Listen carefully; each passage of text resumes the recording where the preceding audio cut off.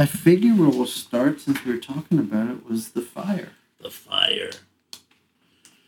Should I start now? Yeah. Okay. Yeah, it's just conversation. Well, I was a young kid, just out of high school, and I was a total horror movie, basically any genre kind of movie, King Kong, Godzilla, Vaughn Baudet fan, and my room upstairs that I lived in was basically just begging for a match. I was blamed originally for the house fire that we had in 1974, February, something like that. My dad thought it was me because I was a smoker. Okay. And you're so knocked out by an event like that, you're really not thinking for several weeks. And I held a amount of guilt because I really thought maybe I did start it. But my brother, his wife, and my mom all knew where the fire started.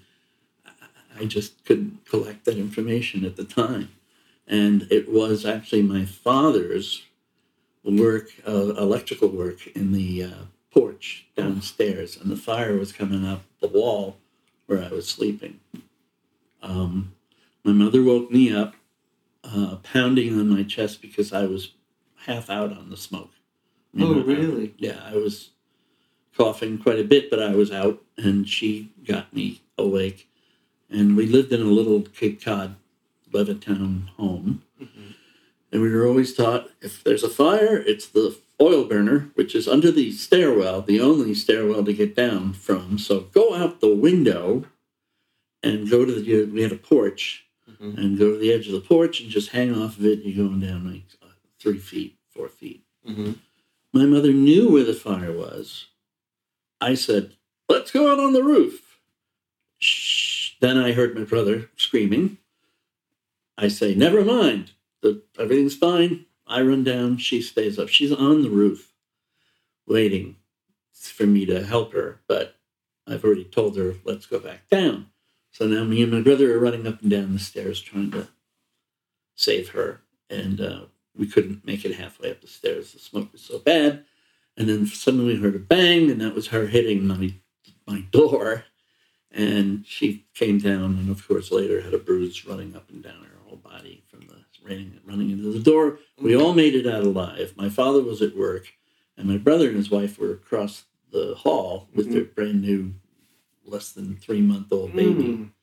So we all made it out. It was very traumatizing, but my room was just begging for it. I had posters, I had albums, I had comics. It was carpeted, it was paneled. It was kindling. It was just waiting to go.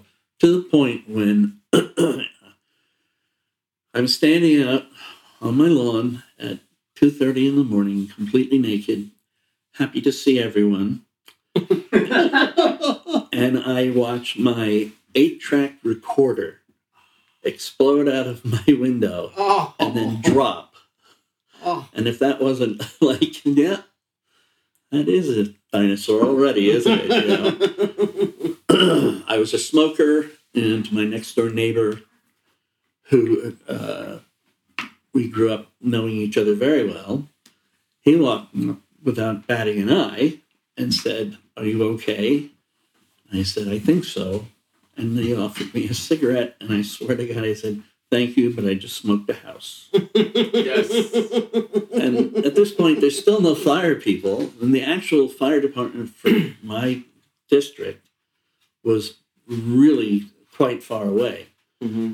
We lived on a block where there was a fire department right down the street, but it was for East Meadow, a whole nother town.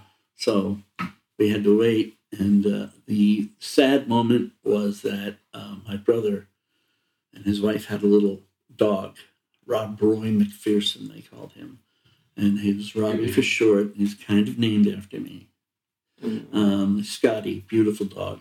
He was the one who woke everybody up, and he was the one who died. He ran back into the house and died upstairs. So it was just one thing after another. Your whole life is gone. I got $500 from my dad. That was it. Here's $500. I went out and bought a stereo system, and that was it.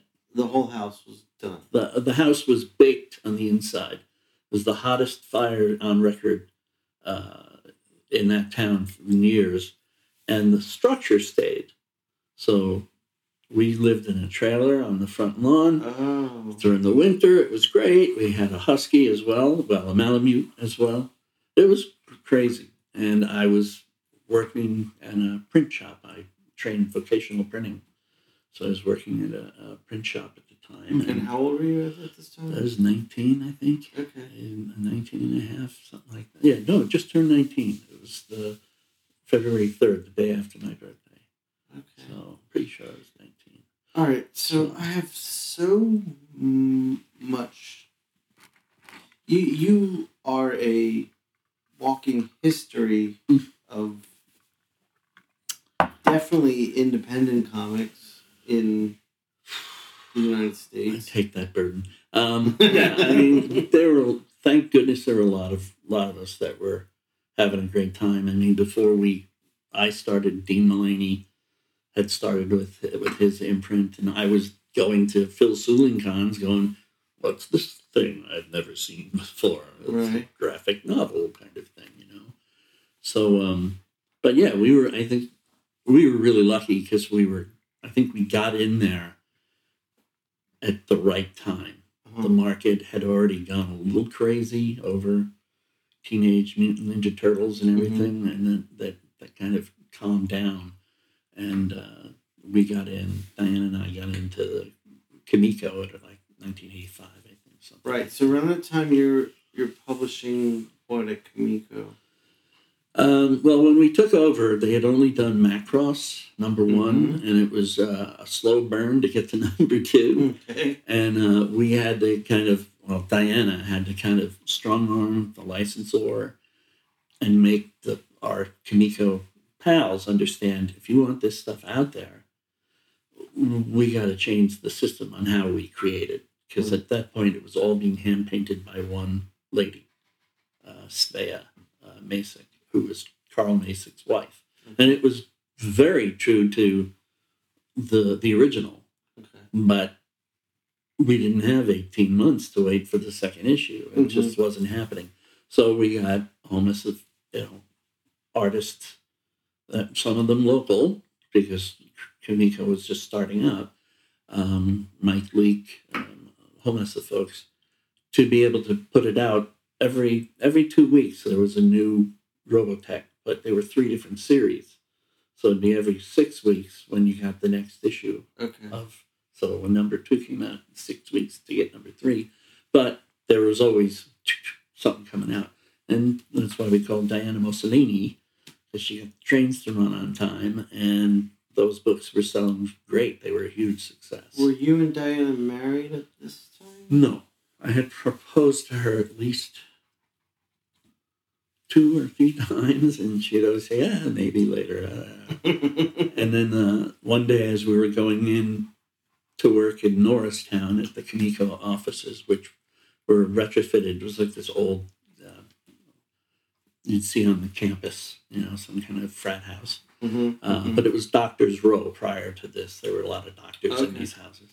So anyway, we're going in. She turns the key. It's a beautiful day. And she says, we're really getting slammed on taxes. We should get married. And I went, there were birds on a hill. It's like, that's it? This is the moment? That's romantic. Oh, thank you, Lady Di. So anyway, and eventually we did get married. That was probably around 80, 88, somewhere around there. So, I'm trying to remember. Was Fish Police Kimiko? Fish Police was Kimiko. Yep. That So was Steve Moncuse. Yeah. Okay. That was, how did that even come about? I can't remember. I think that was through Diana, because Steve was a San Francisco kid. So I think, having known, because I also, as well as Diana, knew Arthur Adams. And this is all when these guys were kids. They were 19 tops. Maybe, Mignolo, he says, No, man, I was always like, all right, whatever. But I mean, you look at the old photos of Arthur with his long red hippie hair. That's how long I've known him. But so yeah, Fish Police came in. Mostly also a combination of Diana and Harlan Ellison. He was a big fan. Oh, really? Yeah, I think it was already something had been published, and then we went and took it and ran it and made it bigger. So I think that's how it worked out. Diana would know better. Okay. But yeah, but Fish Police, we had a lot of fun with it. He had a backup called Fish Sticks, and Ted McCaver did one, and all sorts of crazy people. It was really fun to completely break it away from. So you expand the line. Yeah, we came in and we got the money out of the books. We were actually making positive cash flow because those books were coming out so fast, and we had become the darling. Kimiko, before we came out, before Diana and I got there, they got beat up really hard. They did Kimiko Primer. They did a thing called Scrog and Slaughterman, and the only one out of that wound up being good was Grendel. Everything else, I mean, literally, they had distributors yelling at them to stop publishing garbage. And then they did. They went color, and they proved to everybody that they did have some talent. So Matt was there before you got there? Oh, yeah. Matt. Is that how you met? No. Well, because Diane, her sister is Matt's wife? Yes. But I've known Matt. I used to work at creation conventions. Okay. So we would do a convention in pretty much, my last 2 years, we were doing sometimes 2 shows a weekend, 2 different cities. But we would really beat the hell out of Philadelphia. We'd go back to Philadelphia and every time go, when are we going to bleed this place dry? But they were always really supportive, and we always made money in Philly. So there were young artists that were not yet Kimiko, and they said, hey, we want free tables. And Adam Malin or whoever decided, well, we'll give you a free table or 2, but they've seen, because of this costume period, they had seen that Jerry Giovinco's Ben Grimm costume. So they said, you go out and entertain the line every morning for 2 hours or an hour, as Ben Grimm, and have your plastic cigar and go, hey, kids, and then we'll give you tables. So that's where I met Matt first. Matt and Jerry Giovinco and Phil Lasorda. They were all college kids being treated like crap by their college. That's what happened. They decided, wow, we're being chastised by the people we're paying to educate us. Right. And they all split. They were at the art school there, right? Yeah. I forget the name of the actual place, but art and design or whatever. But yeah, so Matt quit, they all quit, and they started up. And again, it was a lot of, they were trying hard, but Matt had the right recipe. He actually had a visual sense of storytelling. So anyway, yeah, so we came in after that, and managed to get everything out on time. And then it wasn't just me and Diana, it was Phil Lasorda and Jerry to some degree. Jerry was a little more difficult to deal with than Phil, but to put it mildly. But we like, hey, we love all this star lasers. All this stuff is really cool. And of course, back when all this was happening, as I was being hired, I kept saying, Diana, Buck Diana. And they had known Diana, and it was an incredible boys club. I mean, it is still an incredible boys club, but it was an incredible boys club. And no matter where I went, I was always going, but even to Dark Horse, but Diana. But the guys, Phil and Jerry were like, no, we're just going to hire you to be our marketing director. And then within, I think, several weeks, if not just maybe 2 months, Diana was on board because they realized, oh, shoot, this girl knows her stuff. I bring that up because we were all Johnny Quest fans, all of us. And we didn't know the name Doug Wildey, but the girl did. Oh. The girl said, why aren't we calling Doug Wildey? And the big, stupid boys went, huh? Who's that? And boom, we called up Doug Wildey, or probably Diana did, and got the deal going. So she had a huge influence on what we were doing. Okay. So you go from Komiko. Is what's after Komiko? After Kimiko. Komiko. What was after Kimiko? Dark Horse. Oh, I was there at Graffiti Designs with Bob Chapman. Right. Okay. For a brief 8 months. The T-shirt years. The T-shirt years. The T-shirt era. I was back in my old printing job, boxing up stuff to go off and send somebody envelopes for their airline or whatever. But I was boxing up Batman T-shirts at this point. And we were actually had the right motivation because Kimiko had just failed. They went bankrupt. Okay. And so Diane and I had to leave. And we got married. We went out to California, got married in Montreal, then went back. And I started working at Graffiti Designs. And our plan was, Bob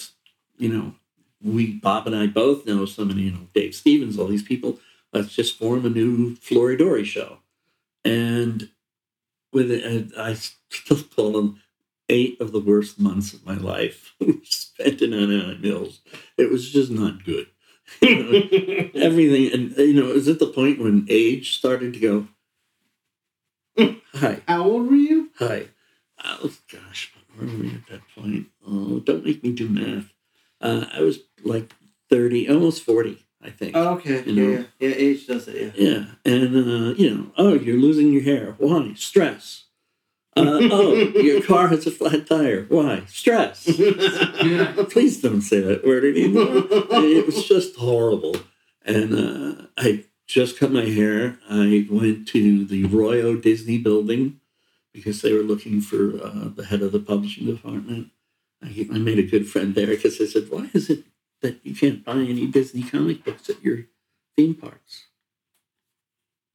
Pretty good. That was the end of that interview. It's like, because they hate them. I mean, they're there now, but they're there at a much higher format, more expensive because it's a garbage medium to them, But anyway, so yeah, now I'm lost in my ramblings. No, so you're at Graffiti Design. Yeah, so I was at Graffiti, and it just didn't work out.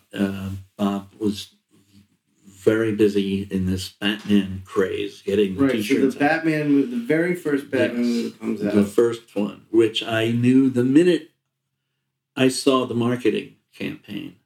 I went, oh, this is just going to crush. I don't know how bad it is. I don't care how bad it is. It was the best marketing campaign I've ever seen. Mm-hmm. It's just a bat signal. And like Jim had pointed out, there was no real comic merchandising for a market beyond the comic shop at that time. Yeah. No, it was a strange time. They were just caught off guard. And really, once again, we all know, thanks to Frank Miller, that wouldn't exist because, that's all he did was walk around with the book. I want it to look like this.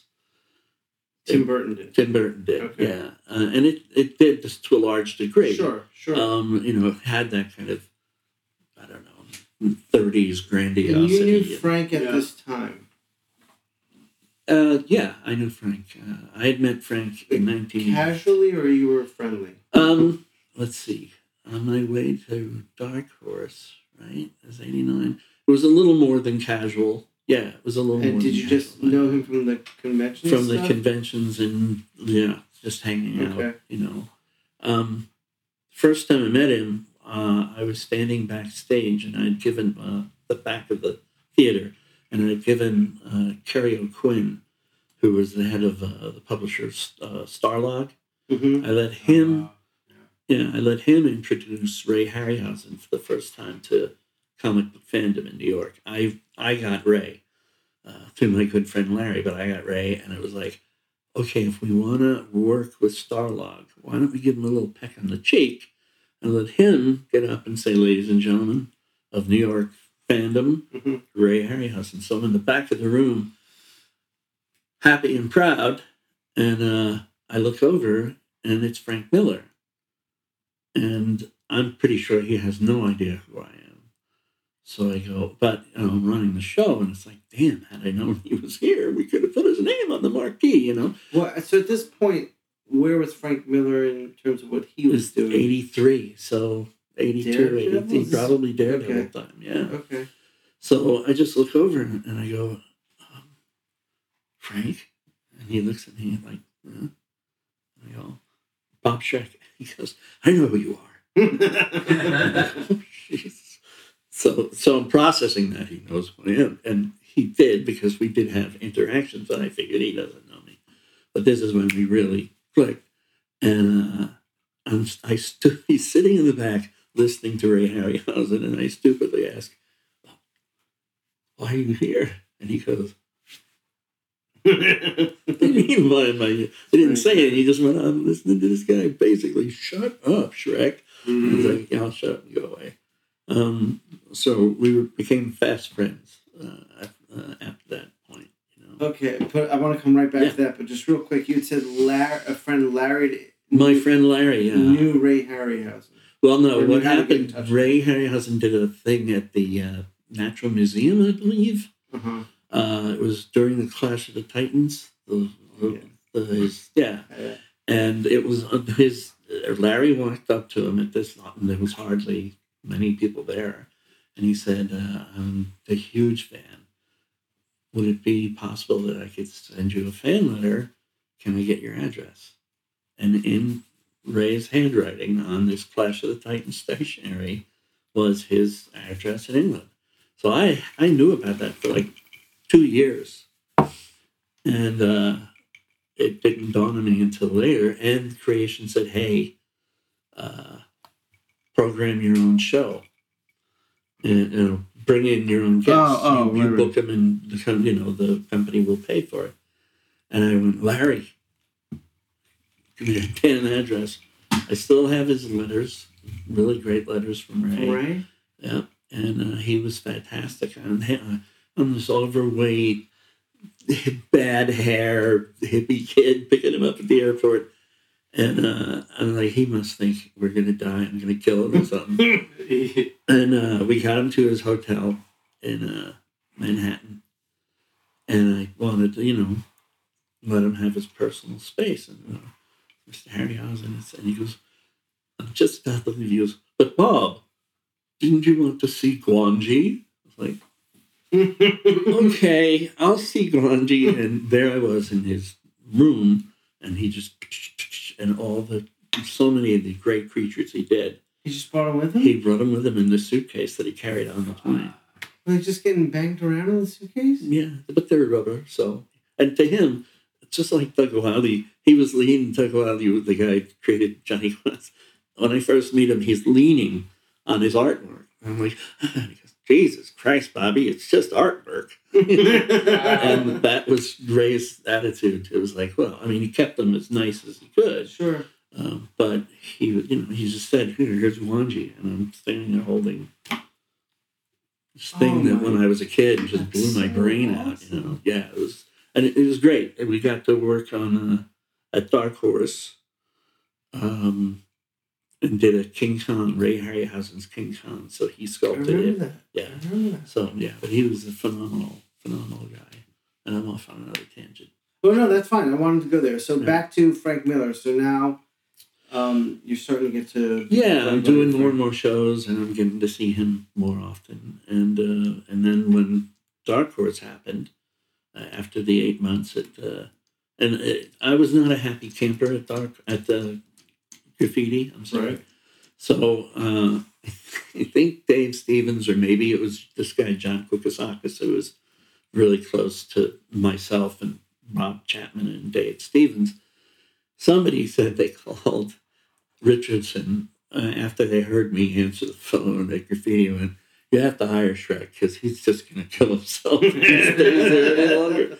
So always be good to your friends because they'll be good to you. And that's how that worked. It's like Richardson called up and we said, yeah. And he brought us up in March. What position was offered to you initially? I was the marketing guy. Okay. The marketing director, which I did for the first 3 years, I guess. When did you step into editorial? Oh, that was a kind of Mexican standoff, they call him. Okay. He, everybody gets tired of their marketing people eventually. Right. So he was being frustrated by my pushing back on some things. I ran an ad, but he wouldn't let me do the ad the way I wanted to, so I had to settle for a smaller ad. But which one was it? Blue Velvet. Hotter than Georgia asphalt. Yeah, Blue Velvet. And she says to Sailor, "Sailor, you got me hotter than Georgia asphalt." Right. Aliens versus Predator, number 1 came out, or number 2. And that was my kind of thing, like, hotter than Georgia asphalt, Aliens versus Predator, And he's like, "I don't like it." I'm trying to sell books to people who are alive now, So, Yes. So eventually, I did have all these great relationships with creators because I was doing those cons and I was reading their books. And thanks to Diana, I got a bigger picture of the more independent, side of things, like Peter Bag and all that stuff. I was more into it when I was younger, at the Glass Onion when I was like 13, the head shop. But I kind of, Larry, my friend who got me Ray's address, he turned me into a Marvel freak. Okay. And I was 14 or 13, and I hadn't really read comics much. I had the Vaughn Baudet stuff. But anyway, and then a few years in, once I saw Swamp Thing, I went, "Oh my God." Yeah. And that was it for me. I stopped reading Marvel. And you went to DC. I went over to DC, but mostly their horror stuff. They're weirder. Was this Alan Moore's one thing? No, this was the very first. This was way before that. Bernie Wrightson, Lynn Bernie Lee. Wrightson. Right. They were guys I would see every convention I did, so I knew them You just before. got to know everyone. Yeah. I was really very, it's where you are. I was born a few miles away. If I had known, I could have gone to Jack Kirby's house. What? He was right, like 4 towns over, 5 towns over. Frank Frazetta was one town over, Merrick. And Merrick. I could have walked to his place. I drove by his place, I'm sure, or near where he lived. God. Yeah, you don't find this stuff out until Of years course. later. Way later. Yeah, it's like, damn, I was 13 again. Yeah, Frank Miller grew up in Olney, Maryland? Is that... I'm sorry, what? Frank Miller grew up in Olney, Maryland? Is it Olney? No, I thought he was a Connecticut boy or Vermont. Vermont, but... Yeah. Frank Miller's at Vermont. He moved down to Maryland at some point in his... Yeah, he lived there with Lynn. Okay. Yeah. Well, that town was like 20 minutes from where I lived. Okay. But then Frank... I went to that house. Frank got to New York, though, in the mid-'70s, right? And went into the studio with Mark Chaikin, Walt Simonson. Yep. Kevin was there for a minute. He was part of the, what do they call them? The Rusty Bunkers? No, what's their name? He was in the Neil Adams Right. group. Yes. Lynn Varley was there. That's right. Yeah. But yeah, there were all these clumps of people that Studios gravitated of people, together. Yeah. Yeah. I was one of the unofficial members of the studio, which was the Bernie Wrightson, those 4 guys.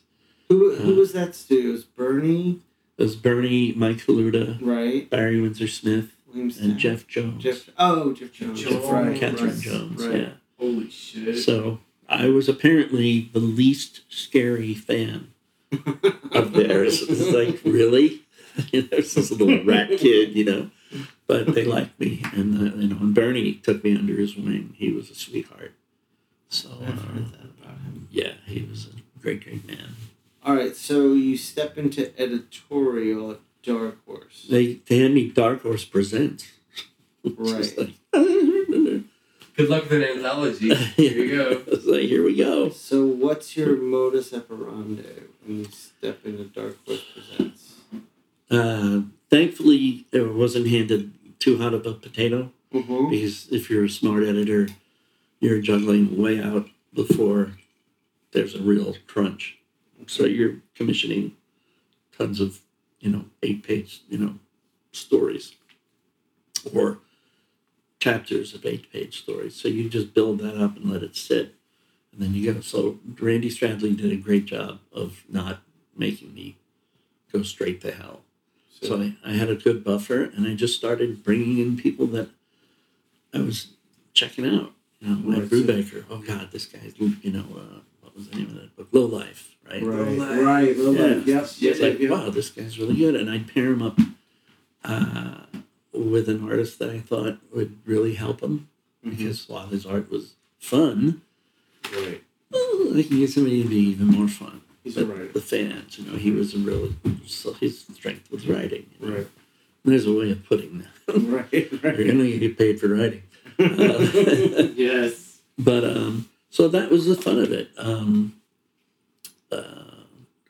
Roberta Gregory, Renee French. I mean, just she's the best. She's the sickest mind I've ever met. She's so great. Her stuff makes you kind of crawl, in its own way. You're like, I don't know why this is disturbing, but it really is. Right. And that was it for her. She's like, yes.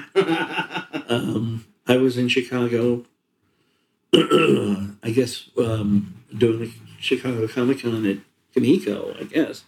And I saw Ivan Brunetti set up there. And that was it for me. I just cried. Oh, man, you make John Waters into a cupcake. Just so foul. I was shocked at how nice he is as a person. I was so nervous. I thought for sure we're going to have to just lock him up. But nicest guy, Great dude. Midwestern guy. Yeah, just the nicest. But it was just me, him, and Sammy Harcum at a convention 4 or 5 years ago in Buenos Aires. We were the only 3 Americans, and I knew Sammy. Right. I was like, fuck, Ivan Brunetti's going to be there. He's going to hate me. He's going to hate my shit. Sweetest, nicest dude in the world. We all hung out every day, every night. We all do that. Drank, ate, yep. talked comics, and I'm like, he's just a guy. Because I was reading Schizo when I was in college. Yeah. And I was like, this is the darkest, most disturbing comic book I've ever read. Yeah. And I've read Crumb. But funny. But hysterical. Hysterically funny. But he was calling out people by name in his office that he wanted to murder. He was like, Sally Smith, I want to murder her. And it's like, dude, this is... You don't get arrested for that. Absolutely. But it was me and my hilarious. friends at the time were like, this is the most gangster shit ever. Yeah. I fell in love with it. I actually have an original of his in our bathroom. Oh, wow. It's the family circus thing. Only the little boy is yelling back. The little girl's behind the little boy. And all you see is the father kneeling down from waist down. And he's kind of exploded. And his rear is just full of poo. And the kid is saying, Mommy, Daddy Felch farted again. Yes. Censorship, wrong. right? We need to speak the truth. So wrong. But yeah, just disturbing as hell. So, all right, so you're editing Dark Horse Presents, but when does Sin City come into play there? Sin City, I was still marketing. Oh, at that was that before time. you came? Yep. Oh. And because we had a friendship and Frank, knew that I was on his side, he wanted to make sure that certain things didn't happen. And he said, do me a favor, don't spend $1 billion over marketing this. Because I could be falling flat on my face. With Sin City? Yep. I thought, Sin City, you were responsible for that happening. No, it was a combination of us coming to Dark Horse. Diana had known Frank way back before she met me. So him knowing me and seeing what we did at Kaneko, all those things. And then Mike Richardson did something very smart. until he screwed it up. But he, for the first time, because you got to remember, Frank came in through the machine. Right. He was never given any kind of what we thought in the 80s was a thing called respect. Right. You know, sign a voucher and take it on the heel and toe. Right. So Mike sat him down and went, this is how much marketing costs. This is how much the printing costs. This is how much this costs. This is this, that. This is the art. This is what we pay here. Here's where it is. And Frank was like, whoa, I'm seeing the world, a new world. Mike's mistake, albeit on the surface, a smart one, he said, I want to give you, Frank, 90% of the sales, and Dark Horse will take 10. And Frank went, no. 50-50. You got to make something out of this, because if you're not making any money, you're going to get tired of me hanging around. Right. And it hadn't been done yet. I mean, he hadn't, he probably started drawing, but he didn't have to do a rehearsal for Mike Richardson. It was, we want to do this book. So he smartly negotiated down his own share, and I'm sure that may have changed over time, but Frank was very smart. But it wasn't even a book. It was chapters, right, in Dark Horse in DHP. Yeah. Right. Yeah. And around that time, you've got Hellboy pop up at DHP as well, right? Yeah, actually, Hellboy was, I think, the first issue that I inherited DHP. So I really didn't edit. I did kind of make sure before it went to the printer it was all clean. But I think those were all edited by Randy. But that was the beginning, and I'd known Mike since he was a kid, so he was very happy to be working with me, and Okay. Yeah. So at this point, you and Diana are still married? We're married at Dark Horse for, I think our marriage lasted a year, almost 2 years. It's about 2 years, I think, tops. No, I'm good, thank you. Yeah, it was somewhere between a year and a half. We had been living together for years. Joked that, one day we're going to get married and screw it up. And then we did. We got married, and then the next thing you know, we're getting divorced. And that was a rough time, because during some of that time, either during or just after, Diana was my boss. Yeah. So it was a very complicated situation. And then, not to interrupt, but no, go ahead. So Bob, can you? I mean, if you're comfortable talking about it, like, when did you become one of the first people to sort of come out in comics and be like, okay, I was married to a woman who was in comics, we're a partnership, but I also am a bi man. I'm because you're fucking groundbreaker, dude. Like, no one's gonna say it. Like, no, but and we were talking about history at dinner tonight before we did this interview, and how kids don't know about this shit, and like, we're living in a woke era of everyone's included, but they don't know the trailblazers who had to eat shit. Right. And you're one of those trailblazers. People who paved the way. How and when did you decide to be like, fuck it, I am going to just tell people who I am? Well, that was the third time I came out. So the first time, I think, I was very young. I think I was 11 or 12. And I came out to my parents. My mother lost it, and my father said, you're going to have a horrible life, but I love you, son. And that is like the few times that he's ever said or even made you feel like that. He was a pretty rough guy. And then the second time I was, I think 16. Well, but what happened after the first time? They just filed it under, we're not going to talk about it. Were you saying I'm gay or I'm bisexual? Back the first time, I thought it was gay because I didn't know.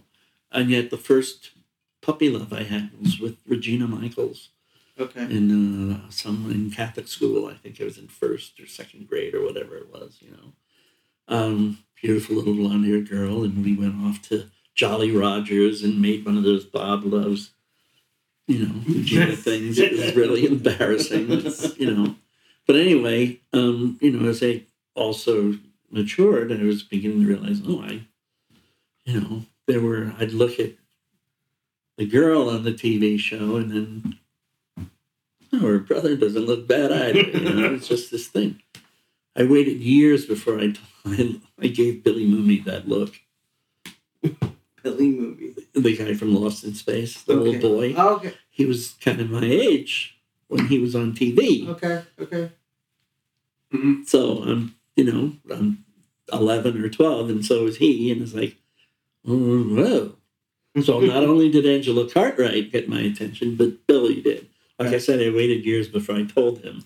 I was like, I don't want to hear about it, Bob. Right. Yeah. I had a crush on you when I was 12, So you did tell him?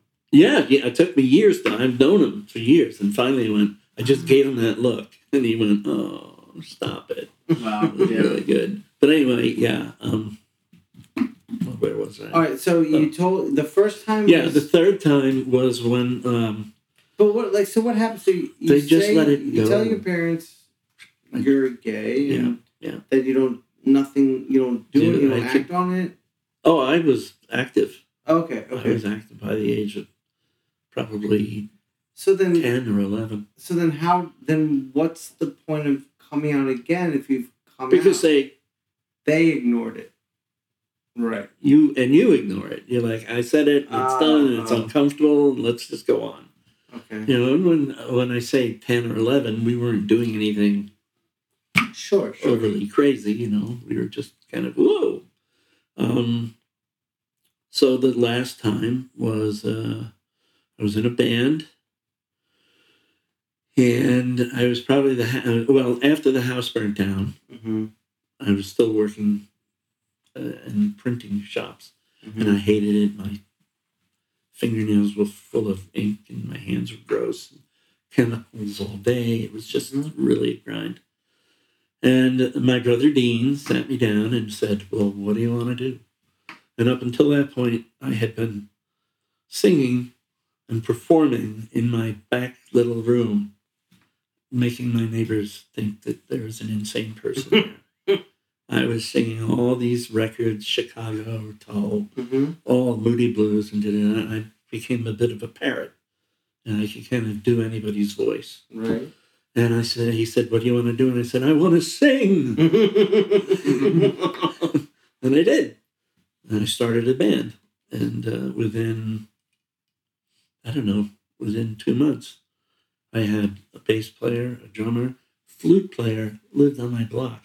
Yes. A younger kid who I knew the family, but I was like, yeah, right, he's 2 years younger than me, get out of here. The bass player knew him. It's like, we're going to do Tull. My friend Ronnie can play. He really couldn't. He was really bad. Love you, Ronnie, but man, he was really bad. But we started a band, and it became, we were a band that we had a truck, and we toured the tri-state area for several years, doing prog rock cover, which we were not alone. You could only do maybe 2 clubs on Long Island where you could do originals. My Father's Place and another one. Everything else was cover bands, Led Zeppelin cover bands. Right. And then we saw Rocky Horror, and I went, oh, I know this world, just from the opening lyrics. That would have been a game changer. It blew us away. Yeah. And then Bob, the bass player, learned all the music. I knew it, I just had to listen to it a few times. And then we actually created a Rocky Horror Review, and Bob was our Frank-N-Furter. And he looked great, Wow. I was a fat riffraff and an ample-sized meatloaf. So that should be the name of my... just ample-sized meatloaf. Yeah. Ample-sized. Just rocking it, though. Yeah. Just having fun. We had a blast. Did all the stupid things that you're supposed to do when you're in a rock band. Mm-hmm. Painted LSD on my forehead before I went out for the Rocky Horror Show. I was so high, and I wasn't... when you say paint, you mean you're actually the liquid you painted... No. You I painted put the letters LSD on my forehead, but I was very high. We were drinking that night and doing other things. And of course, when I wrote it on my head, it was backwards. So the gal that was doing my makeup was like, "You jerk!" So she had to redo on my bass again because I was all white and bloody. And she got it right. There's a famous photo of me with a microphone in my hands with LSD. Oh, that's It was so a great rad. night. It was a great night. So we had a guy that followed us. He knew the drummer or something, and he was a really good photographer. So we were lucky. We had a lot of great shots. That's the shit. Yeah. So that was it. And I was starting the band, and I was so happy that I almost drove a car into a wall because no one knew. And I felt like a liar. I felt I can't do this anymore. If I have to live like this for the rest of my life. So you were carrying this like a burden. Yeah, I was suicidal. I really thought about, this is it. I sat in the car and looked at, we had the thing called the Village Greens, and they're these old brick 1940s, Mm-hmm. and I just sat there just thinking, well, I could just Drive right in. back up and just, I didn't. And then we went on a trip to see my bass player's best buddy. Mm-hmm. And on the way down, I came out to him.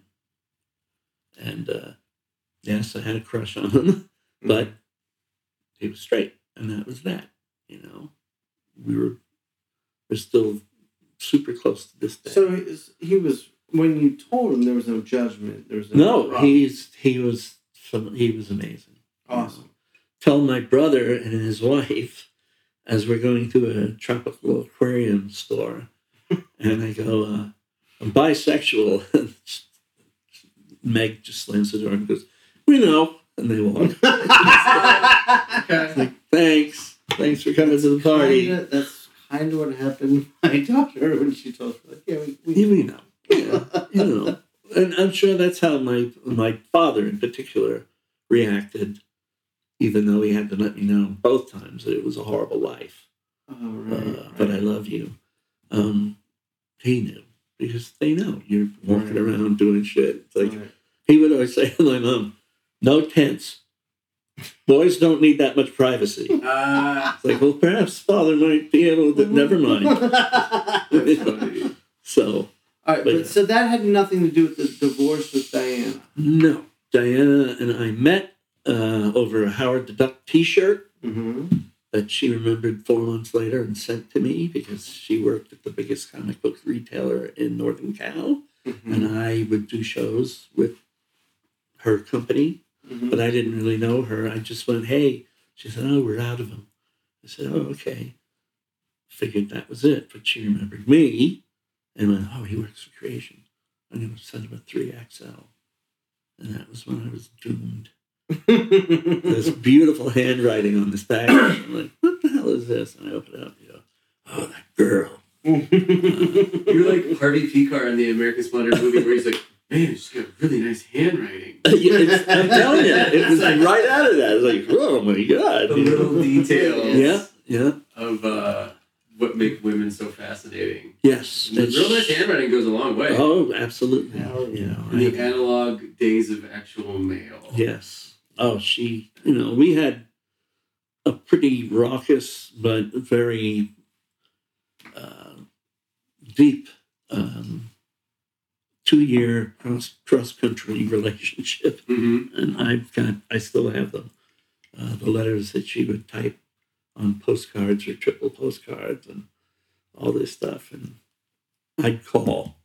Yeah. This bastard that I All right, so you're going through a divorce, and she's your boss. Yeah. It was tough. The entire situation was not conducive to being happy when you walked in every day. Sure. So what happened between me and her is we met. We had this relationship. She said, "I'm going to move out to you and we'll move in together." I said, No. You're going to rent a room around the corner. Let's be boyfriend and girlfriend. in the same town for a while. And see, now up until then, I was 30. I was 29 or 30. I still lived at home, but I was in a band. I was never there. I was just always going. So anyway, she moved around the corner, almost worked at Marvel. Well, she did for 4 days and then quit. And but before she moved out, very early in our hanging out, she flew out to New York for a visit. I took her out to a nice Italian meal, and I sat her down and I said, "Before we go any further, you should know that I'm bisexual." Okay. Way early in the relationship, way before we moved in together. And she said, "Okay." And that was that. She was not freaked out about it. She was cool with it. And it was our agreement, for all that time. Eventually... And what year is this, you think, around? Around 82 or 83, somewhere around there. 83, 82. So I'd imagine at that time, to be able just to accept your bisexuality, but also to tell someone, that's huge. Yeah. Well, I had already told all my, friends. Right, but to tell a woman that you're interested in. To tell a woman that I'm interested in, I just said, I'm not going to live a lie to her. I'm not going to do that. I have to be me, and that's pretty fucking amazing. I couldn't, there was no other choice for me. It's like, you have to know this. And she was cool with it. Absolutely cool with it. Okay. So, how long are you at Dark Horse now through the divorce or after the divorce? Let's see. It's probably... Was I still marketing? The divorce was before you were in editorial. The divorce was just probably, before I was in editorial. So, it was a rough ride. I'm trying to think of... Okay. It's earlier than I thought. Yeah. So when you're in editorial, you get DHP, and then you're then become the editor on the Sin City books post the first DP, right. Yeah, shit. Yeah, I think... so Dame to Kill For was you? No, No, I was not there until The Big Fat Kill. Yeah. And then I did the Yellow... No, wait. Yeah, and then Yellow Big Fat Kill, then Yellow Bastard. Yeah, those two I did. Okay. We did a lot of little short stories together. Yeah, like Silent Night? Yep. Okay. That was my favorite. That was my favorite, too. That was my favorite. Me too. I love that. Originally debuted in DHP? No. Silent Night? No, it was my book that I did with Frank. Shit, okay. That's how it appeared. There's nothing on the cover. Yes, right. So it's like its own one-shot little... Yeah. It was matte finish on the... Yeah. That was my baby. Shit. Yeah. I told Frank right out, this is it. He's like, really? I said, yeah, this is it. I loved it. How much money you spend for like a 3-second read? You didn't read it, fuckface. You didn't read it. Oop, I shouldn't have said fuckface. But, no, you can say what because, no, that's not a 3 second. It's just like, dude, I went back and forth. And right. back and forth. The whole book is... Yeah. You're plodding to the snow as you're reading it. I'm trying to remember the Kafka, which was a book that came out through Renegade, I think. I remember Denny Lubera, who used to be married to Dave Sim. Kafka is another book where Steve Siegel wrote it. Right. I don't remember. Are there any words? I don't recall. But it's good question. It's beyond sparse. It's almost all Stefano Gaudiano's amazing work. And everybody, what was the point? Oh, you didn't really read it. You didn't really get it, I just realized my first published work that I wrote was me trying, that Silent Night was so deep in my soul. Mm-hmm. The first thing I did that Kevin Eastman published that I wrote was a black and white noir story with no words. There you go. There you go. Holy shit. Yeah. No, that was the inspiration. Without a doubt. Yeah. No, I mean, that's a beautiful That's the thing that's great about comics is they're not a movie and they're not a book. They are what they are. Right. You know? I was a movie snob until I met my buddy Larry. Oh yeah. I was like, So Sin City at the time, it was a groundbreaker. absolutely, yeah. Yeah. I mean, from the outside looking in, that was my perception of it. Legit. Yeah, it really blew everybody away. The reason I keep bringing Frank into this is because that's why I'm doing this. Right. It wasn't. I didn't grow up in superhero comics. Right. I didn't even discover comics till I was 15, and I read some superhero comics. The first one I read that got me even interested was Dark Knight Returns. Right. So then it was just following him, and then it was like Sin City was like, yes, like that's all I want to do, and even Hellboy too, like. Yeah, and he pared it down, and the other reason why. A lot of people are like, oh, it was really innovative. You went that high contrast, black and white. It's like, well, if I do another 4-color epic, I'll be gone from the racks for another 3 years. And if I do a black and white, I can be there every month. Mm-hmm. And so he divided, and he went for this high contrast technique that I think he said Dick Giordano actually taught him when he was a younger man, and nobody was doing that. There's also, from looking at this. Oh yes. Do you know what I mean? What is that? This was the stuff that. Oh, Munoz. Yes. This is pre-Sin City. Yeah, but that Steranko book, the Chandler thing, that Steranko Right. did, Oh yeah. like he was taking panels right from that. Yeah. But that's.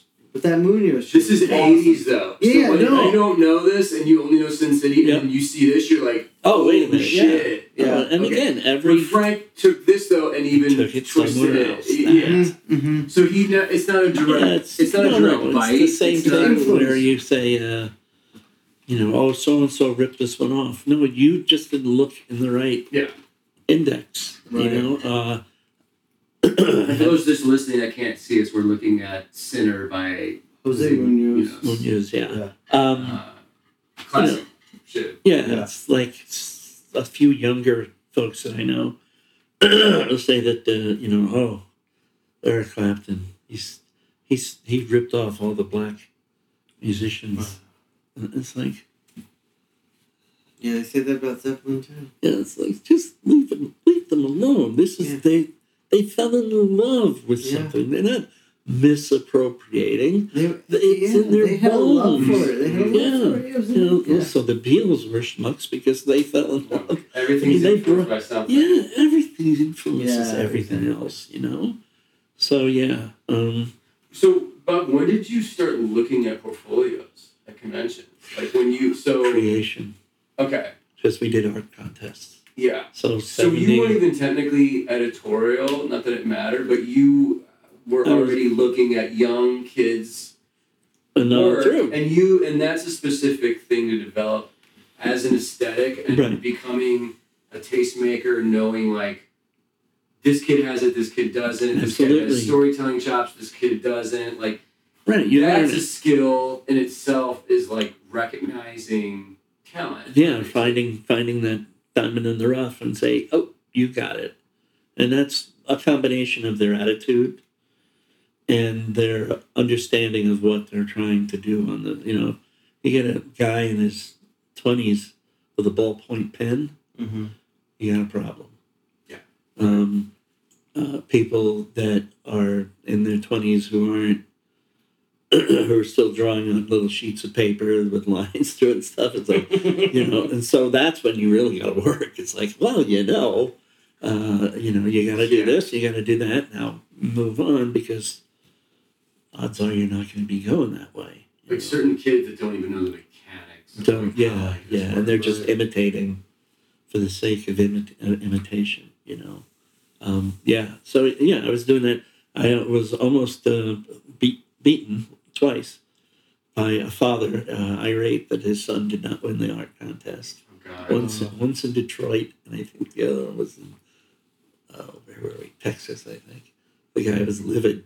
Security had to like pull him away. I'm like, okay, we're done now. My son's a genius. Yeah, Like, absolutely. Not really. I mean, you should have seen them. What? And the kid was horrible. All right, so Sin City. So you did Yellow Bastard and okay. Not A Dame to Kill. Big Fat Kill. Big Fat Kill. Right. Yeah. So at Dark Horse, you're doing well. Yeah. So what makes you want to and Why did I quit? Yeah. When Diana and I got there, we believe we made the entire Dark Horse team a group of 8 or maybe 10, but no more than that. Mm-hmm. And we came in and we got a standing ovation from everybody. It was very embarrassingly weird. Like, ah! And that was our Kimiko years that they were like, you guys are great. Plus, I was watching Dark Horse as they were growing. Right. While I was the number 3 publisher, they were just starting with Boris the Bear, right. Okay. which made them some money. Yeah, it made them some money. So I was being who I am. My mom taught me to be polite and nice. And we used to have these things called distributors. Not distributor. Yeah. So back then, there were many distributors. And we would go to each one of their main sites. Mm-hmm. And each publisher would sit in a room with the main people from the distributor and tell them, this is what we're going to do next year. And here's what else we're going to do. But if you worked at DC and you tried to go sit in the Marvel room, when they're doing their presentation, ain't going to happen. Well, the guys from Dark Horse didn't know, so they're moving. They're going to walk into the whatever DC and like, guys, come here. Don't do that. Yeah. Come over here. And I'm like, oh, I didn't know. I was like, okay, well, now you do. That sort of thing kept happening. And they were like, hey, this guy's Schreck. All right. Right. Once again, when I was getting hired at Dark Horse, like, but Diana. And then they went, oh, what? And they realized how great she was and she got hired. She didn't want to, but she did it. So anyway, I left because when I started there were 10 people or however many.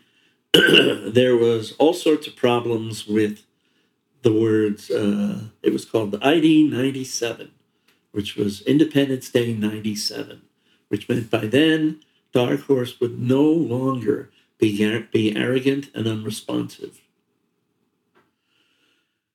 And that message really was started by me and Diana for 2 years prior to that, because that's how everyone else that was working there as a freelancer felt about Mike. Because he was never answering calls. Wow.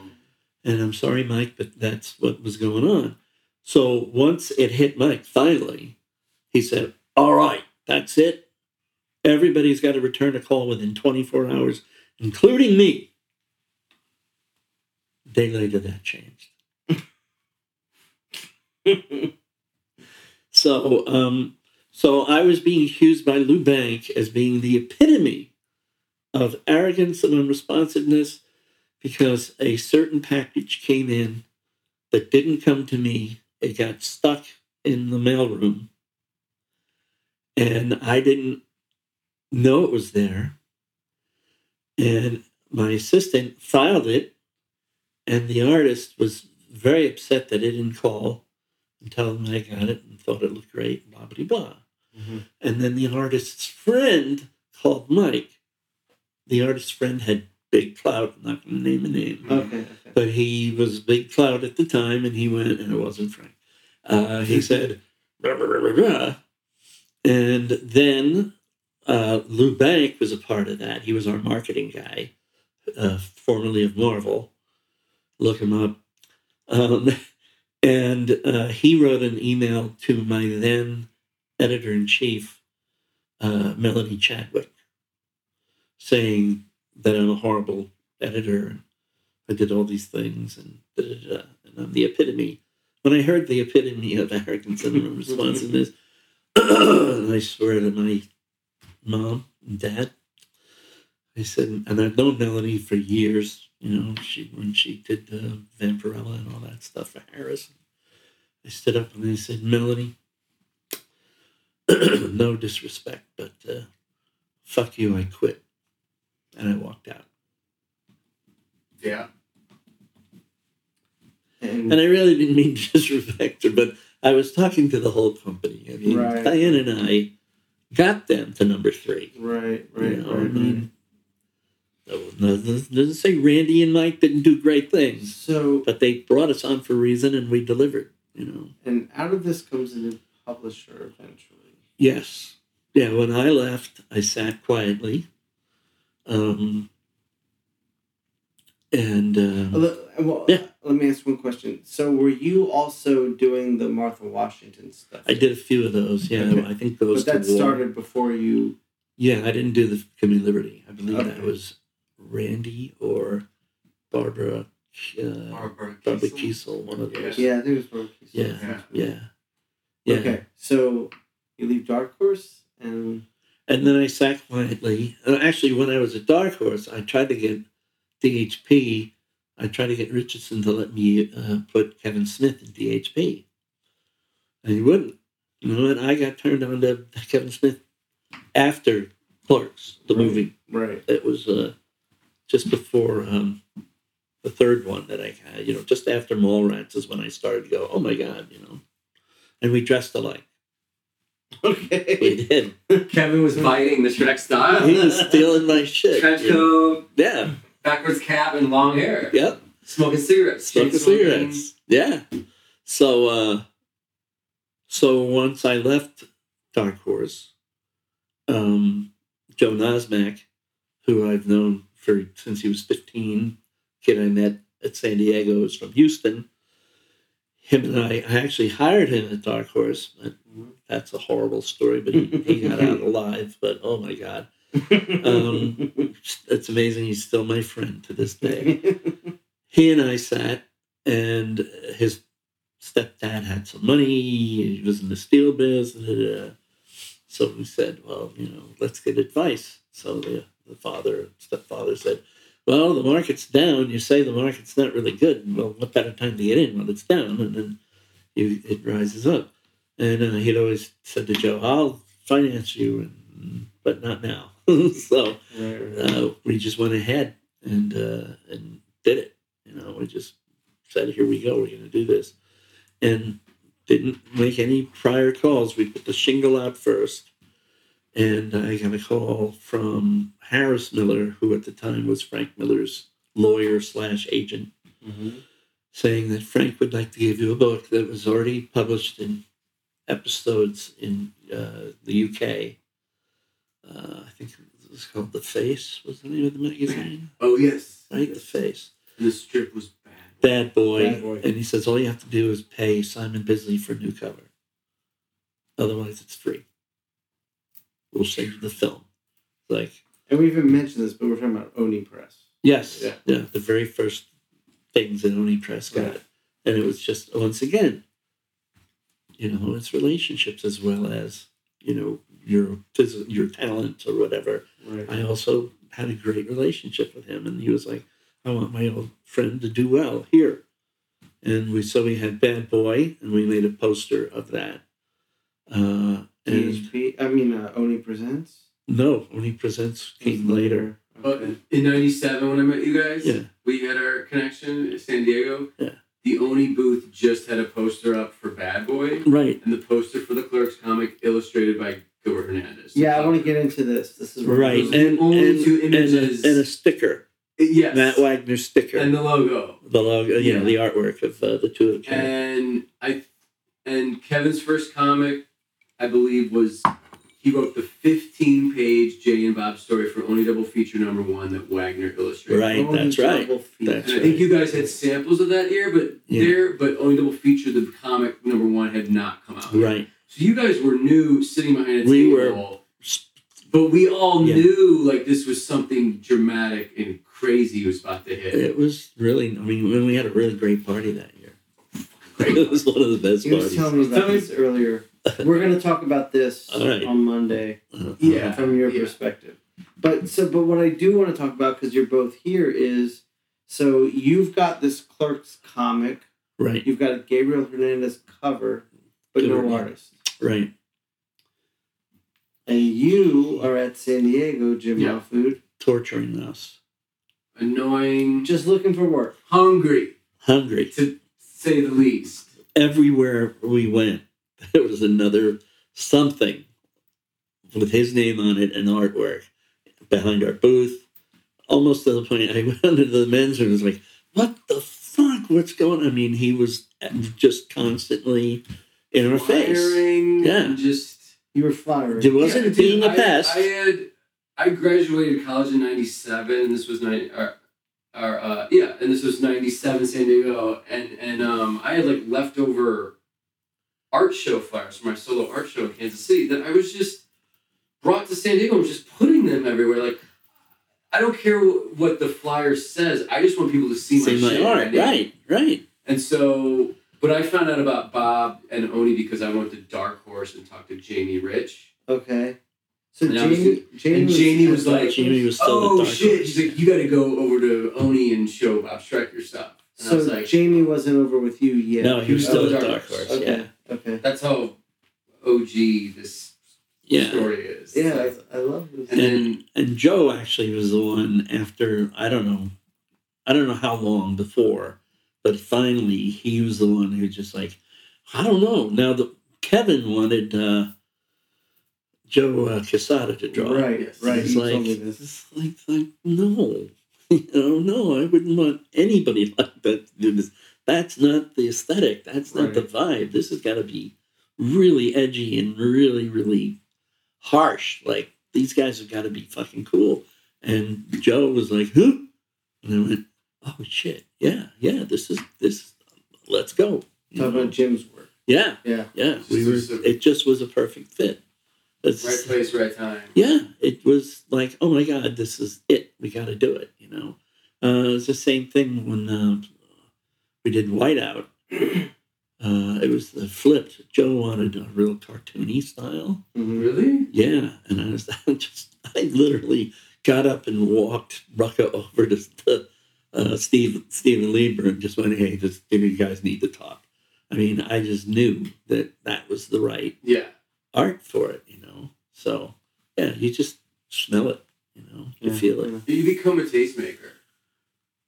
Well, You know what I mean? And I think that era, your guys' era of editor, I don't know if it's over now, but it's like young kids that are good at social media, whereas you and Diana were the era of like, no, you're curating a title and putting the team together. You're like, oh, I think maybe you guys should work together. I think this... That was the Amazon with Steve Siegel and Tim Sale. Yeah. It was like perfect. And we knew Tim through the Donning books that he did. I'm forgetting the name of that big epic thing that he did. Oh, it's out of my brain. But it was a big, beautiful black and white thing that he did. And I'm like, oh my God. And then Siegel goes, hey, what about this? And Diana goes, of course, that's a great idea. And bingo, it was a beautiful book. Way ahead of its time. Yeah. All right, so Oni launches. Oni launches. We had the greatest party on earth. I think that was the first party where Hollingsworth. The great story was Joe was there and Danny, and Joe's younger brother Danny, who's no longer with us. He was a great kid. We were smuggling in our booze into one of the towers at the Holiday Inn Embarcadero. Yep. And we're smuggling it all in on a booze run. And we get up to the room and we're like, oh God, we're getting nervous. I'm going to have to turn this off. But Hollingsworth sees me at some point and he goes, you're not going to believe what I just saw. And I said, what? He said, I'm standing outside the banquet hall and I think, wow, something's really weird. What's so odd? And then he realizes that everybody's eating, but there's nobody talking. So he kind of files it under whatever.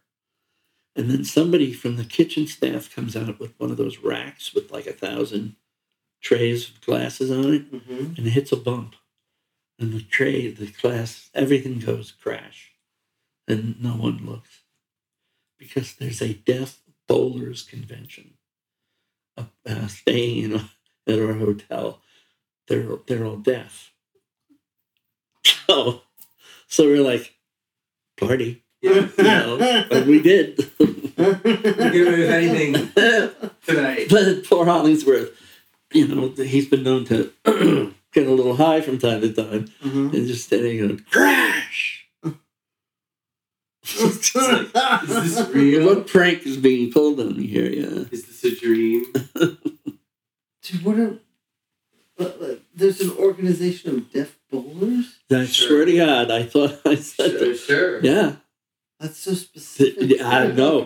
Believe me, I know. I looked at him like, what? Killer party, though. Yeah, we had a great party. Yeah. The red flyer, Oni, you can come. Yes. With the Mike Allred drawing. With the Mike Allred I still have it in one of my scrapbooks somewhere. Yeah. Because the fact that you invited me, because I was annoying you guys, I gave you my samples, you're like, You're right. we'll be in touch. We'll be in Okay, touch, cool. yeah. And then, I told Shawn today, I'm like, dude, I was so naive and didn't know the game that I just would keep coming back every day and being like, so, what's up? What are you doing? So what do you let me do something? You're like, Yeah. well, we're here. We're busy, man. Yeah. And then finally, like, we're having a party tonight. Only you can That's come. right. And I'm like, I showed up solo Yeah, no. and walked in, and it was like, there's Frank Miller talking to the Allreds. There's the Panda Brothers. There's Matt Wagner. Grant Morrison. Morrison. Yeah. I was like, It was my crazy. head It was exploded, crazy. man. Yeah. And you walked in alone, not knowing anyone. I mean, no. Again, Schreck greeted me. He's like, "Welcome, kid." He's like, "We got booze in the bathroom. The tub was filled with ice and just booze." That was that era. And he's like, "Help yourself. Introduce yourself." And I knew Diana. Jamie, sort of, and Right. Joe, and Shannon was around and was basically Right. my age. Oh, Yep. Shannon, Shannon right. Stewart, right. and a shout to Shannon. And Oh, Shannon. he was always like my hangout buddy. Yeah, yeah. And then, but dude, the night ended for me though. I got to smoke a joint with Matt Wagner on like the balcony. Yeah. And as the party was ending, and I was super high, it was like a scene out of a movie where Matt Wagner was like, "Welcome to the club, kid." That's so And I was great, just right? like, "What?" Yeah. Like floated out of the room, floated down the Yeah. street back to my hotel. Like, I think it's happening. I think it's finally happening. Yeah.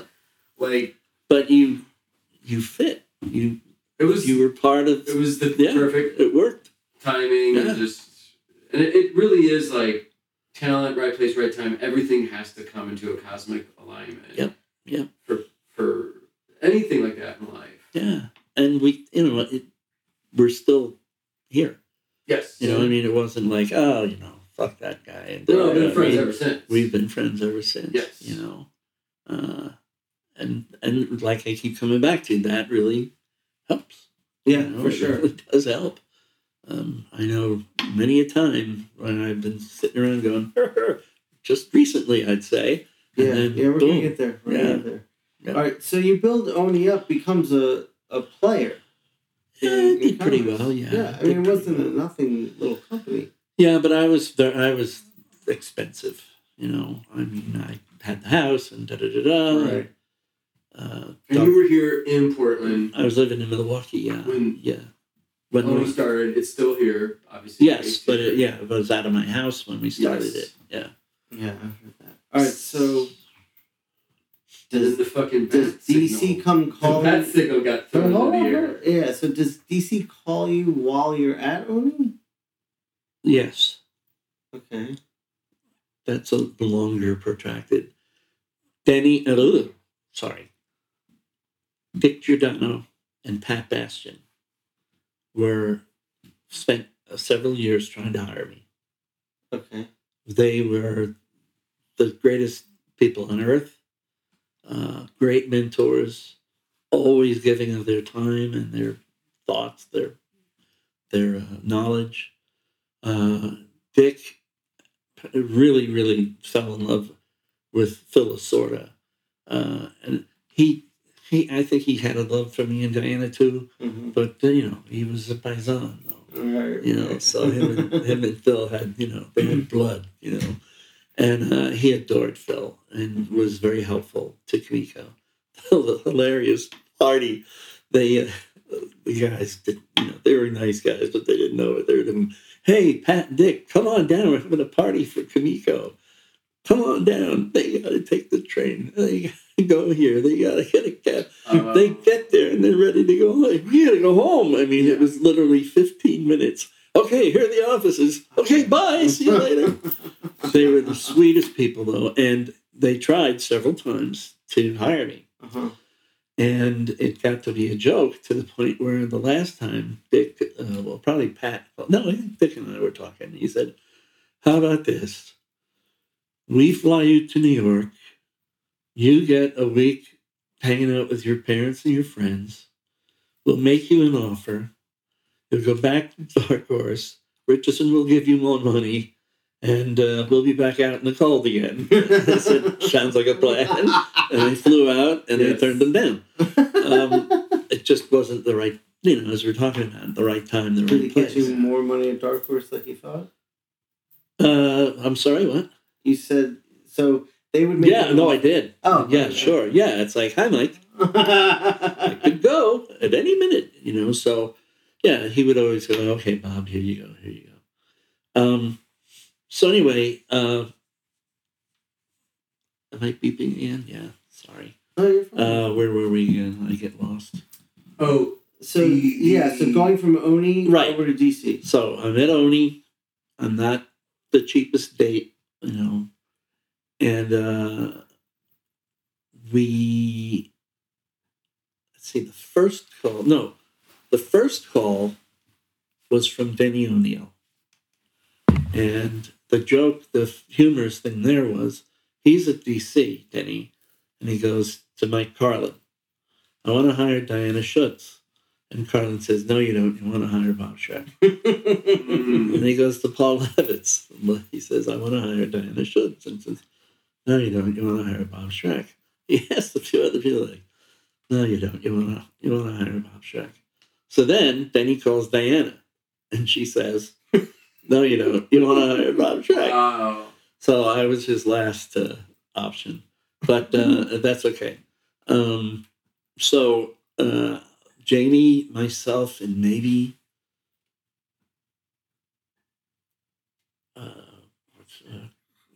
I'm thinking your first name, Clugston Major.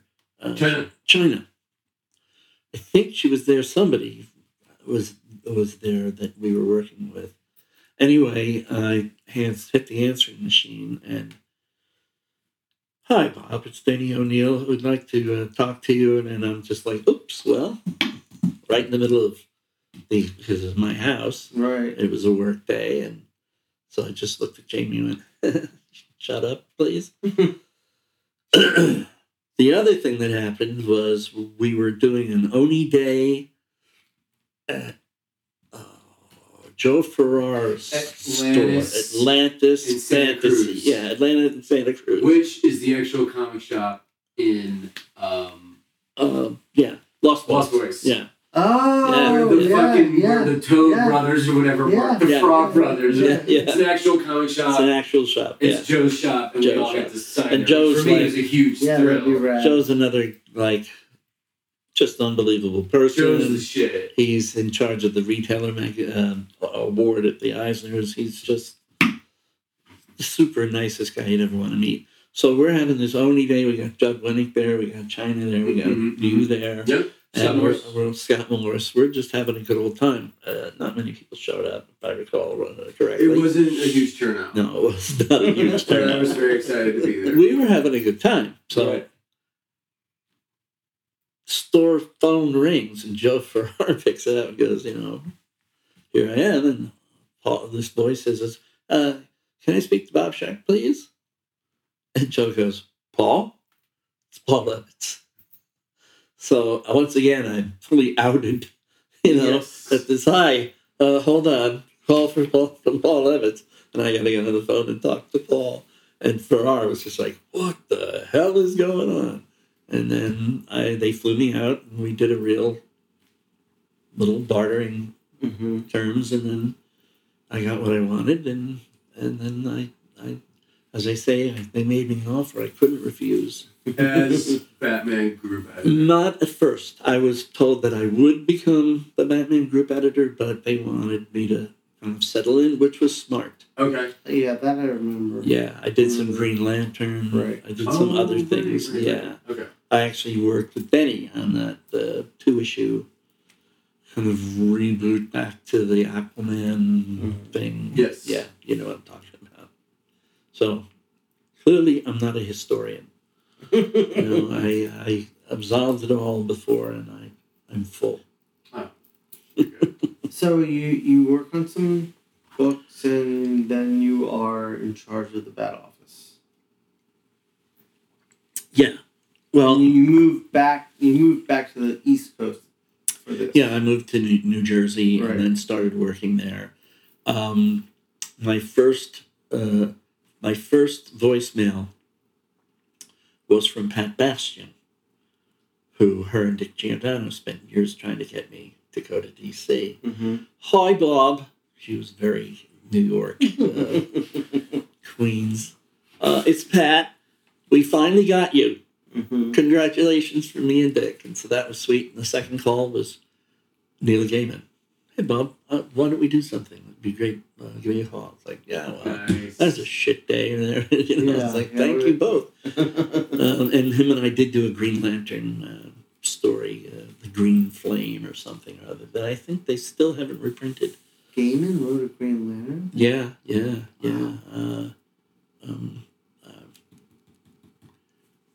Alan Moore's Swamp Thing, or Toddleman drew a piece in there. A couple of other folks did some really nice work, yeah. It printed once and they never reprinted it, I guess.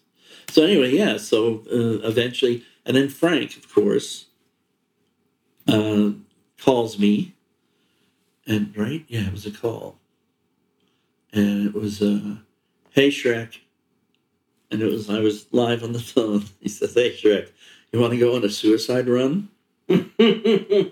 Which meant Dark Horse 2, DK 2, Dark Knight 2, yeah. So that wasn't part of you. That wasn't part of DC wanting you back. Oh, yeah, sure, but it wasn't said. I mean, I knew and they knew, but and everybody hoped. Right. But it was not put out in writing that Frank would do something. I was under the impression that was like part of the negotiations. No, but it was part of the negotiations. Okay, It just was an unspoken, hey, if we get little Bobby over here, Frank had a great time with him over there. So Frank leaves you a message. He just says, you want a suicide run? Because he knew everyone would hate it. Because they just really? Yeah, because they just wanted, I forget who said it, Bono, or I don't know who said it, Churchill, I can't remember who said it. But people don't really want something great. They just want something that reminds them of things that are great. Okay. Yes. And sure. And this was not what Frank wanted to do. He wanted to go crazy. He wanted to have fun with it. He wanted to kind of do that Star Trek moment where, Jim, how do you feel? Young, this kind of, I got the crap beat out of me, but you can't knock me down, Right. The spandex or lack of spandex, it's just, and Lynn Varley, who won an award every time she puts her paintbrush to the page, she's the worst colorist that ever lived. Well, it was her first big digital thing. But it was celebrated what digital was. Right. Yeah, it was going back. It was doing the flares. It was, I mean, who helped her? Alex Sinclair. And Kyle Baker. Right. So she wasn't this blind thing. This is what she saw. This is what Frank was trying to convey. Mm-hmm. I want these people to be day glow, without spending too much money. Mm-hmm. So yeah, and it, a lot of people didn't like it in the mainstream, but Tony Millionaire got it. Paul Pope, I remember. Paul Pope got it. James Kachalka got it. Mm-hmm. Everybody who didn't. I dug the book when it was coming out. It was so fucking weird and psychedelic, and that's my sensibility. Right. It was fucking crazy. It was over the top. Even the thing we did with Jim Lee, how people interpret things. Arthur, and I love Arthur, but he gets mad and says, "Batnapped," because it's the title of the newspaper, which is making sensationalism out of the fact that Batman didn't kidnap the kid. You saved his life. It's like, Arthur, are you reading this, or are you just jumping out of windows for no reason? Right. And I love him, but how? You're not 65 yet, man, at least back then. So anyway, yeah, people just want what they want. Right. And they don't get it. It's, they're devastated. We had a great time. We had a great time on all three of the major books we worked together with the two Sin Cities and the Dark Knight 2. So you have your ride at DC. Yeah. And, it was a good run. I had a lot of fun. uh-huh. Funny story about the Scott Morris Batman book. Uh-huh. It wasn't approved ever by Paul, but somehow Scott, he did one little Batman black and white story that was actually two colors. It was blue, I think, about Alfred and the dead Robin, as I like to call him. He was given the highest painting rate available at the time. And that wasn't my fault. I will leave that person unnamed, but it was done without my knowledge. And so we brought up this, whatever it was, 64-page book and said, Jim Gordon. Yeah, Jim Gordon's story, but it was, it's called Batman, A Room Full of Strangers. And it was like, hey, look at the page rate. Paul never signed off on it. Yet Mike Carlin told me, don't worry about it. We'll deal with it later. So I get the whole book in. Nobody wants to deal with it later. So I keep clearing my throat. Let's go up. And I was like, this guy did this book. It's sitting here. And, but he got paid. He got paid what was due to him.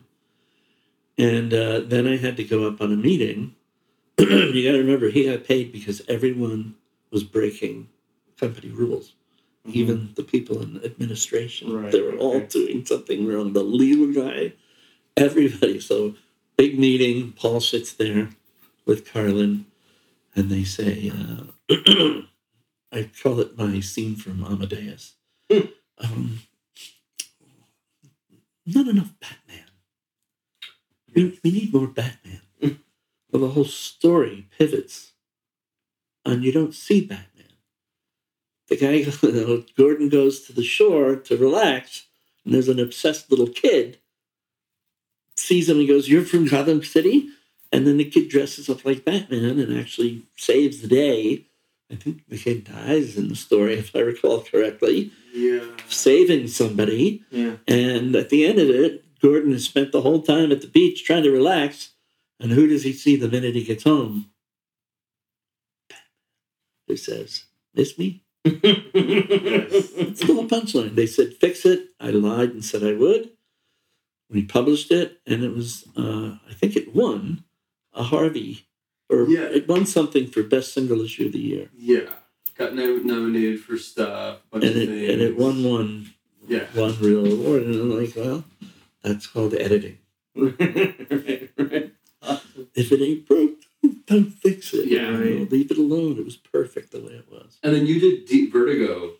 Then I moved to Vertigo. Yeah, that was the But you got Jeff Lemire. Yeah, that's just the right timing. I was already reading his Essex County trilogy, Right.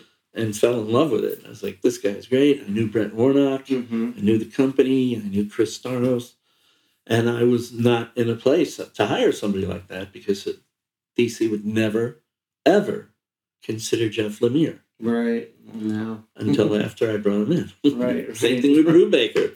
They would never work with Brubaker until I broke him in. And Lemire I was at SPX, I think. And Brett was standing there with him and Matt Kint's book. And he said, Schreck, I can't pay these guys anything. We do this out of love. They don't make a pile of money, but maybe you could. And I went, oh, Lemire. I knew Lemire's work already. I was like, shit, I'd love to work with him. And then the next thing I know, I was in Vertigo and I had a place.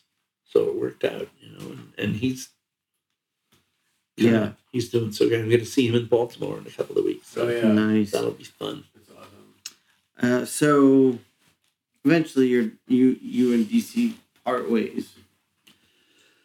Yeah, I was part of a major faux pas, but I don't know if we need to get into all of that. But there were words that you could see through the blocked out word area that were not supposed to be there. And it was a big ruckus, and they had to get rid of the books or whatever. And I eventually paid the price for that. But I still had a little more time at Vertigo. I was doing some fun stuff there. And then eventually we said, okay, it's time. I was 9.5 years there. Okay. So it was a good run. It was a good run. And so you moved back to Portland? Let's see. What happened? No, not right away. I worked for IDW. Oh, right. Yes. Right. And then I worked for Legendary. Right. But when you worked for IDW, you were still in Jersey? In Legendary? In Jersey. Oh, okay. We did for Legendary, we colored the One Trick Ripoff by Paul Pope that we did in DHP. Did the whole thing. It was all set to go to the printer, and the owner of the company decided he didn't want to publish it, so we gave it to Image. And they were very happy with that? Yeah, they came out through Image. They were very nice and gave me and my assistant credit for it. And so it did see the light of day, which was great. But they just, we had already flown Paul out to San Diego, first class airfares, beautiful hotels, first row treatment, just great. Frank was out. It was a crazy first couple of years. And then, I don't know, Thomas, the guy who started the company, lost interest in losing money, which was not what they said when we started there. This is R&D. We're going to bleed money like crazy. Until they started to bleed money and went, I don't like bleeding money. And then suddenly it became a bad idea. But if you knew the budget that was given to me, that as a part of it said, we are not expecting to recoup any of these dollars on these products. Wow. And that changed within 2 years. Wow. So, yeah, it was a crazy time. But they treated me like gold. I mean, first class airfare, everything. Just the tops. It's just after a while, the marketing fell out, and Thomas got tired of it at a certain point. So, and you're still in Jersey. I was still in Jersey with them after first IDW, then Legendary, and then we moved out here soon after I started at Legendary. Okay. Yeah. And when did you and Randy get married? Don't do that to me. Let's see. We were in Jersey.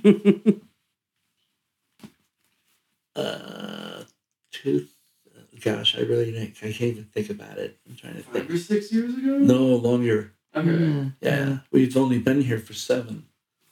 So it's probably going on 11 years or 12 years. Or Really? something. It's been that long? Yeah, Shit. I'm pretty sure. Time Don't flies. make me do math. Okay. So you come back here. Yes, this is my home. I love it here. Yeah. I always swore to everybody I'd be back, and I am back. Okay. So between Legendary and now. Well, Legendary, that year, this is 2 years ago, I guess. It was a rough year. I lost my dad. I broke my leg. And while I was in rehab, which is an old folks' home, really, Legendary let me know that September 11th that year was my last day. And that was how long ago? 2 years ago. 2 years ago. Yeah, it was 2 years ago. So that was a crappy year. Yeah. And I was worried about Greg Tamburello, who was my right-hand guy. He was my assistant. He was actually, the first time I met him was at DC. He was an intern, and just a really great kid, and really, he's not a kid anymore, but to me, he's old school. He really cares, and he really gets it. Good guy. He's a good guy, and he's got some books that are just now flying through. I think Image is publishing one of them. Mm-hmm. So he's just a talented kid, and I felt like kind of I needed to take care of him. Mm-hmm. And everybody was talking about Lion Forge at the time, Right. and I kind of laid back and said, "Go ahead, see what you can do." And he got hired there, but they got rid of him a year later. Okay. And I interviewed with one of their guys after Greg was there, and it didn't go very well. The guy never called me back. And then 4 months later, he was fired. So it was a very interesting set of situations. But yeah, so I think Greg is I'm trying to remember. I don't know if I know things are going well for him. I don't know. I don't know if I can talk about it. Okay. And then recently, thanks to Jethro Tull, I have a new job at the Comic Book Legal Defense Fund. What does Jethro Tull have to do with this? Well, that's what I didn't know until I asked.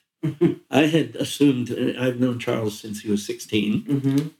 Charles Bronstein, and he is the head of the whole shebang here in Portland. And I had assumed that Diana was just kind of every week torturing him. Hire Bob, hire Bob, hire Bob, So I asked after we negotiated what we were going to do, and I was on board. I said, Charles, why'd you reach out? I've been here. Now, part of that, again, is timing. Right. Alex Cox was leaving. He's now at IDW. All roads lead to IDW. And so Charles had an immediate need, and he had no idea what to do. And I'm sure he was going through his Portland Rolodex, but he said to me, he put on a Tull album and went, oh, shit. Because he knows I'm a huge Tull fan. And that's why he called me. Yes. Wow. So it's just, the luck of the draw. Wow. My dad, when I was a younger man living at home, my dad and mom would always have the same argument about me, I'd be in after creation, and I didn't have a job after creation. And I'd be playing ColecoVision. Mm-hmm. Oh, yeah? Oh, yeah. Vision, yeah. I have to go to the Great Pyramids to find a copy of one of those machines now. But It's out there somewhere. It's out there somewhere.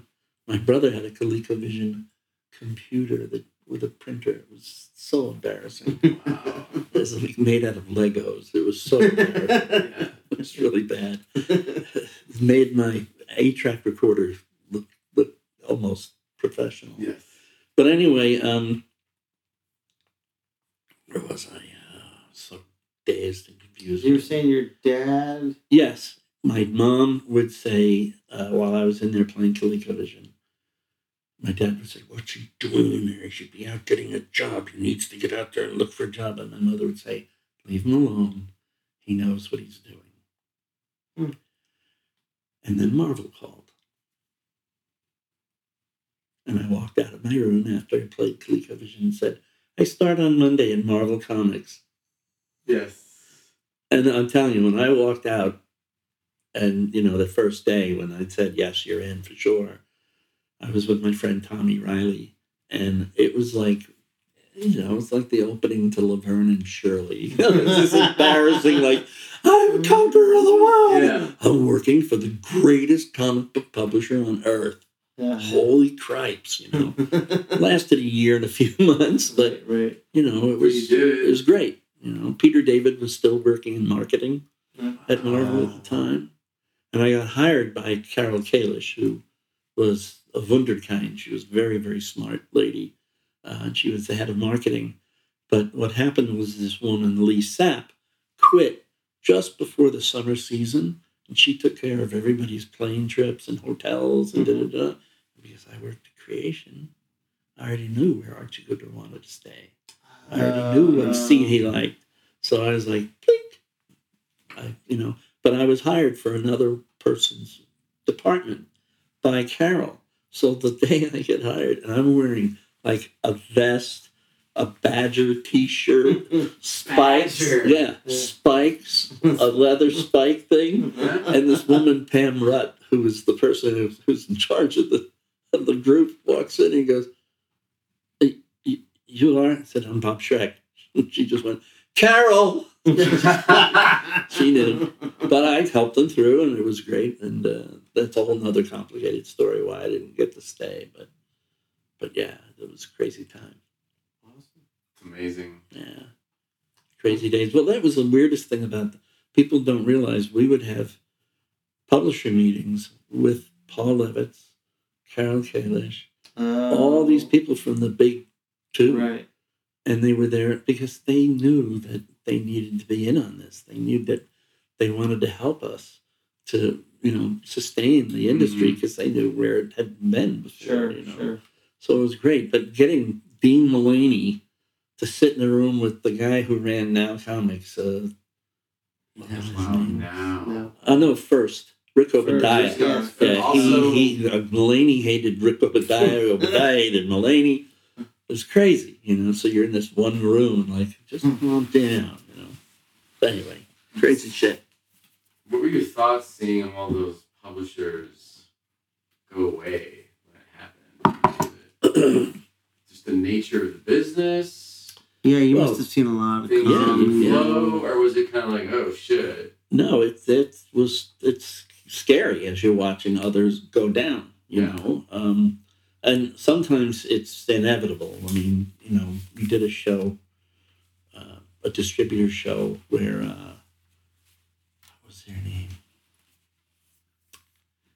They had a big fist. Techno Comics, okay? I remember that. Techno Comics, right? Yeah. Frank actually did a Mickey Spillane book for them.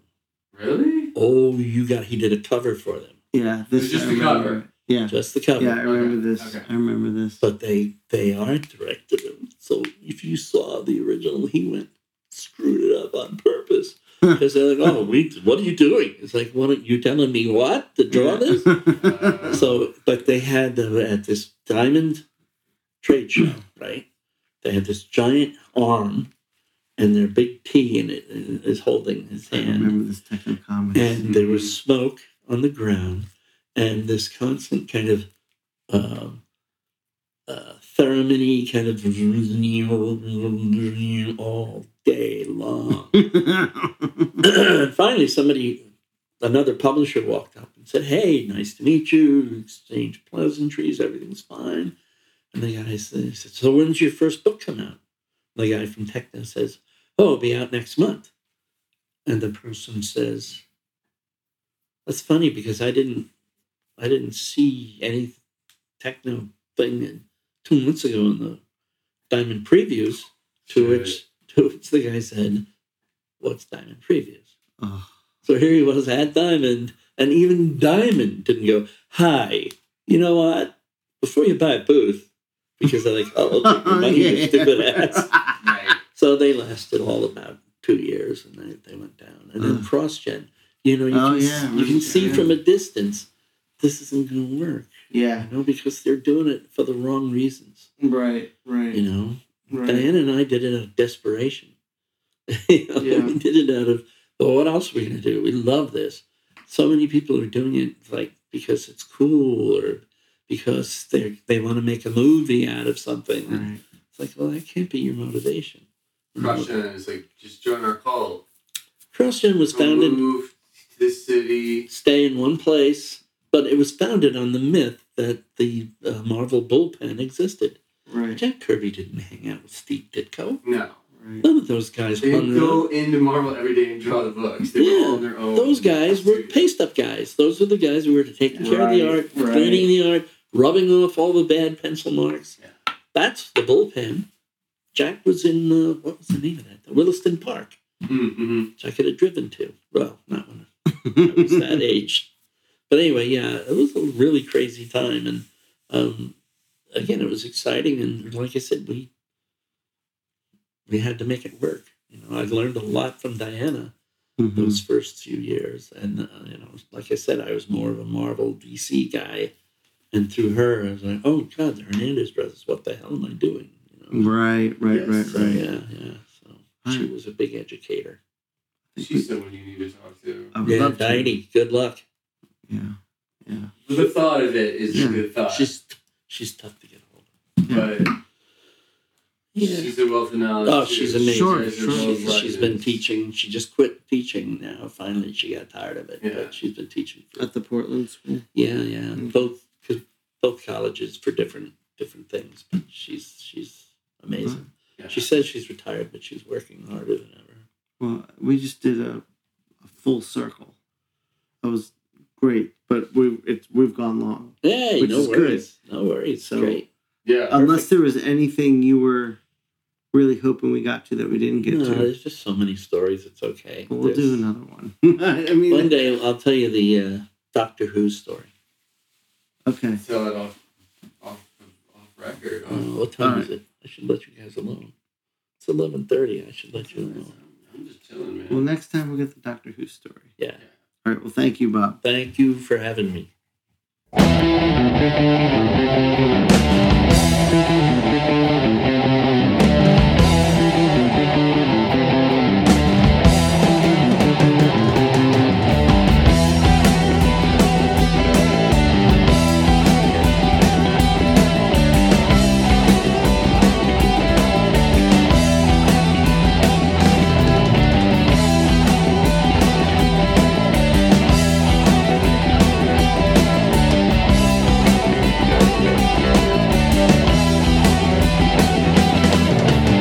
You'll take my life, but I'll take yours too.